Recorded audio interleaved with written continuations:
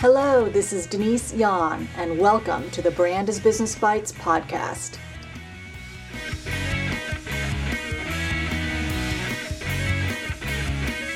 The Brand is Business Bites podcast gives you a taste of insights and information about brands, businesses, and the people who work on them. It's available on iTunes.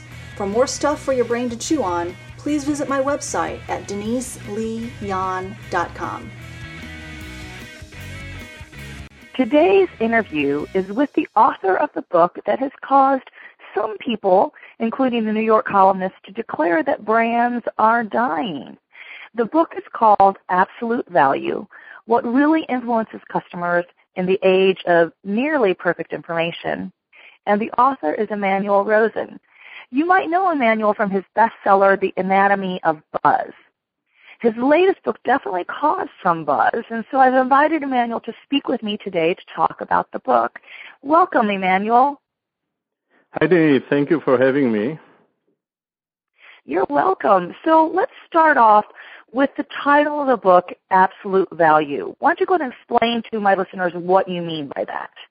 Yeah, sure. Let me just add that I co-authored this book with Itamar Simonson, who is a professor of marketing at Stanford Graduate School of Business, and an expert on consumer decision-making. And we were looking at how consumers make decisions in this new information environment.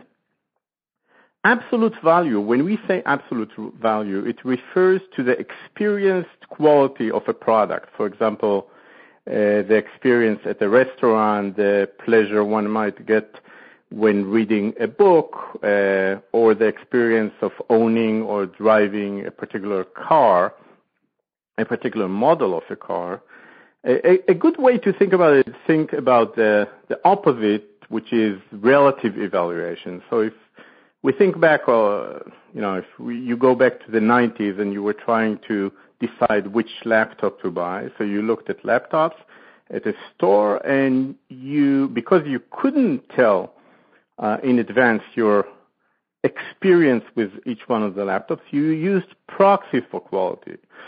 Proxies include maybe country of origin. You may say, oh, this is from Japan, so it must be good. Or price is another proxy for quality. You may say this one is the most expensive, therefore it must be the best.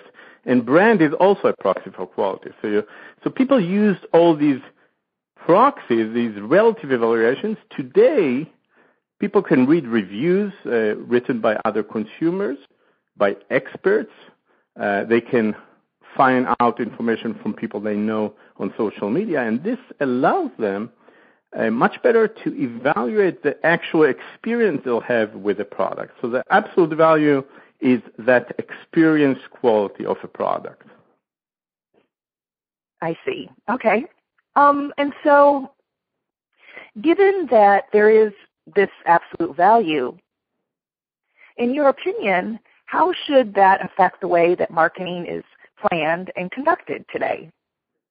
Well, it actually changes marketing pretty radically because when you think about it, the marketing as we know it today emerged when the consumer was not able to assess qualities. And that's where a lot of concepts in marketing emerged.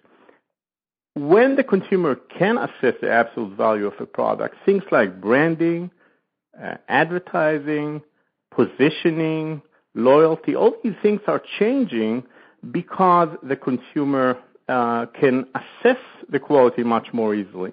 Now, an important point to make is that this doesn't apply across the board. It doesn't apply to every category, to every consumer segment, and to every situation. And we offer in the book a framework called the Influence Mix, which allows marketers to think about it more clearly, because what applies to a soft drink doesn't necessarily apply to a camera and vice versa. So based on the category, the marketer determines to what extent his or her consumers or customers use these new sources of information, that is reviews from other users, from experts, etc.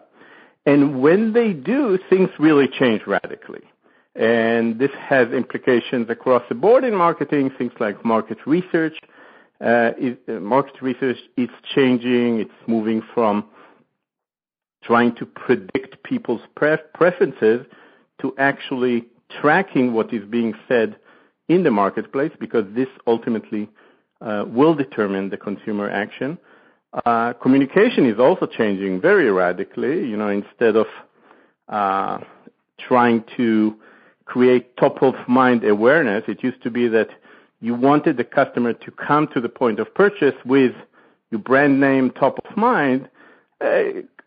Even today, it can still help, but when consumers decide on reviews, it's not as important. It's much more important to create interest in that particular product. So we're looking at a shift from brand in general to creating interest in specific products, in specific models, and making sure that you promote an ongoing flow of authentic content from actual users, from experts about your offerings.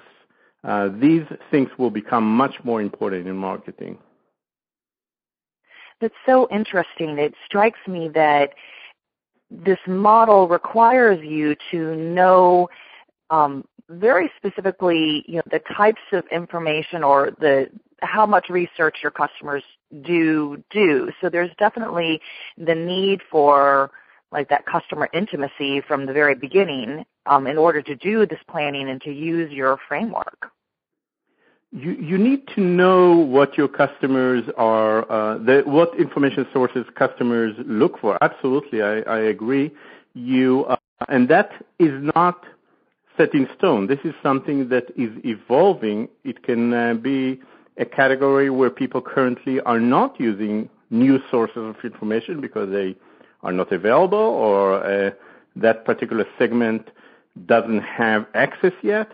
These things are changing, and indeed we think that one of the important things marketers will have to pay attention to is constantly tracking these sources of information and adjusting their marketing accordingly.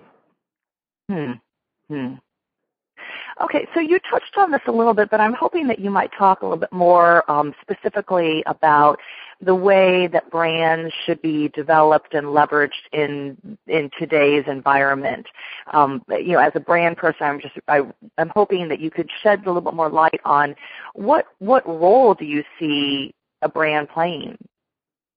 Well, we're thinking much more in terms of products. We believe that products will become the key. A way to think about it, let's think about a company, we'll call it Gadget. And Gadget has, the first product is called Gadget A, the second product is called Gadget B, and now that company called Gadget is going to introduce Gadget C. Okay?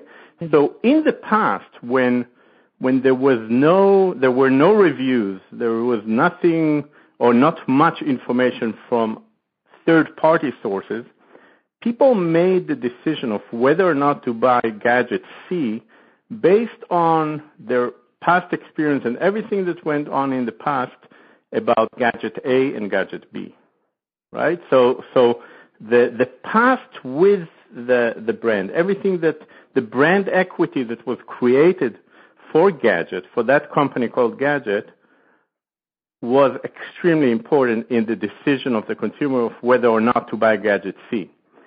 The moment you introduce a new source of information, which is usually perceived as more reliable because it's a third party, the weight of brand equity is going to be reduced. Now, we're definitely not saying that brands are dead or that the brands are going to disappear. Brands have still a significant role in things like recognition. Sometimes there is an emotional attachment between the consumer and the brand. The brands can imply status or prestige. So there are roles that brands play. But when it comes to assessing the quality of the product, which is a very important concept, in consumer decision making. And by the way, when we talk about quality, we view it very widely. It's not only about the technical specification of the product. We're talking about everything that has to do with the consumer experience with that product, from buying it to technical support.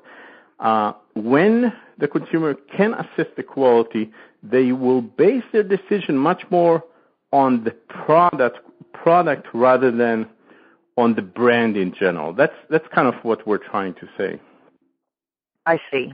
Okay.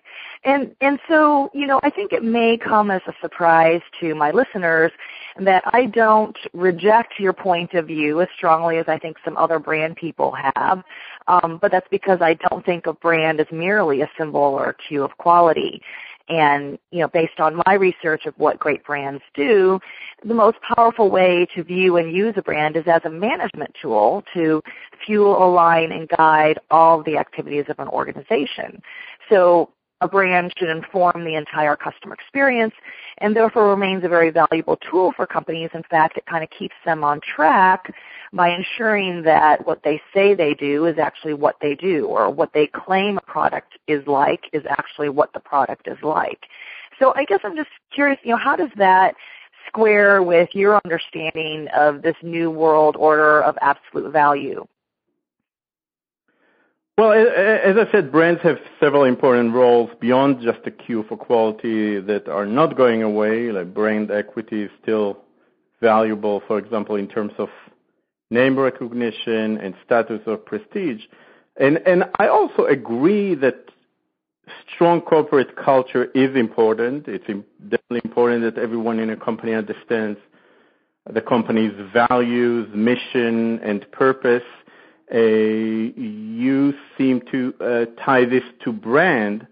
Our point again that when it comes to the marketplace, when it comes to the consumer, they will assess a product much more based on what others are saying rather than their previous experience with the brand. When a good corporate culture leads to a great product and great customer experience, then a company will succeed, no doubt about that. But increasingly, the judgment will be done product by product rather than under the umbrella of brand. I definitely agree with the statement that what companies do is much more important today than what companies say. That's definitely in these categories where consumers judge based on other sources of information. This will become more and more true. Right. Great. Well, Emmanuel, thanks so much for sharing your thoughts today. I recommend that my listeners check out the book, Absolute Value. I can assure you it will challenge your thinking. My book is, there are lots of underlines and folded down pages, and we could have an hours-long conversation, but I hope that this gives my listeners a taste of what they have in store. And also, my listeners, I want you to know that you can learn more about the book at the book's website, which is absolutevaluebook.com. Emmanuel, thank you again, and best wishes for the rest of your book launch. Thank you so much, Denise. That's it for today. Thanks for listening to the Brand as Business Bites podcast. Be sure to subscribe to the podcast on iTunes so your brain will always be filled with good stuff to chew on. For more information or to contact me directly, please visit my website at deniseleeyan.com.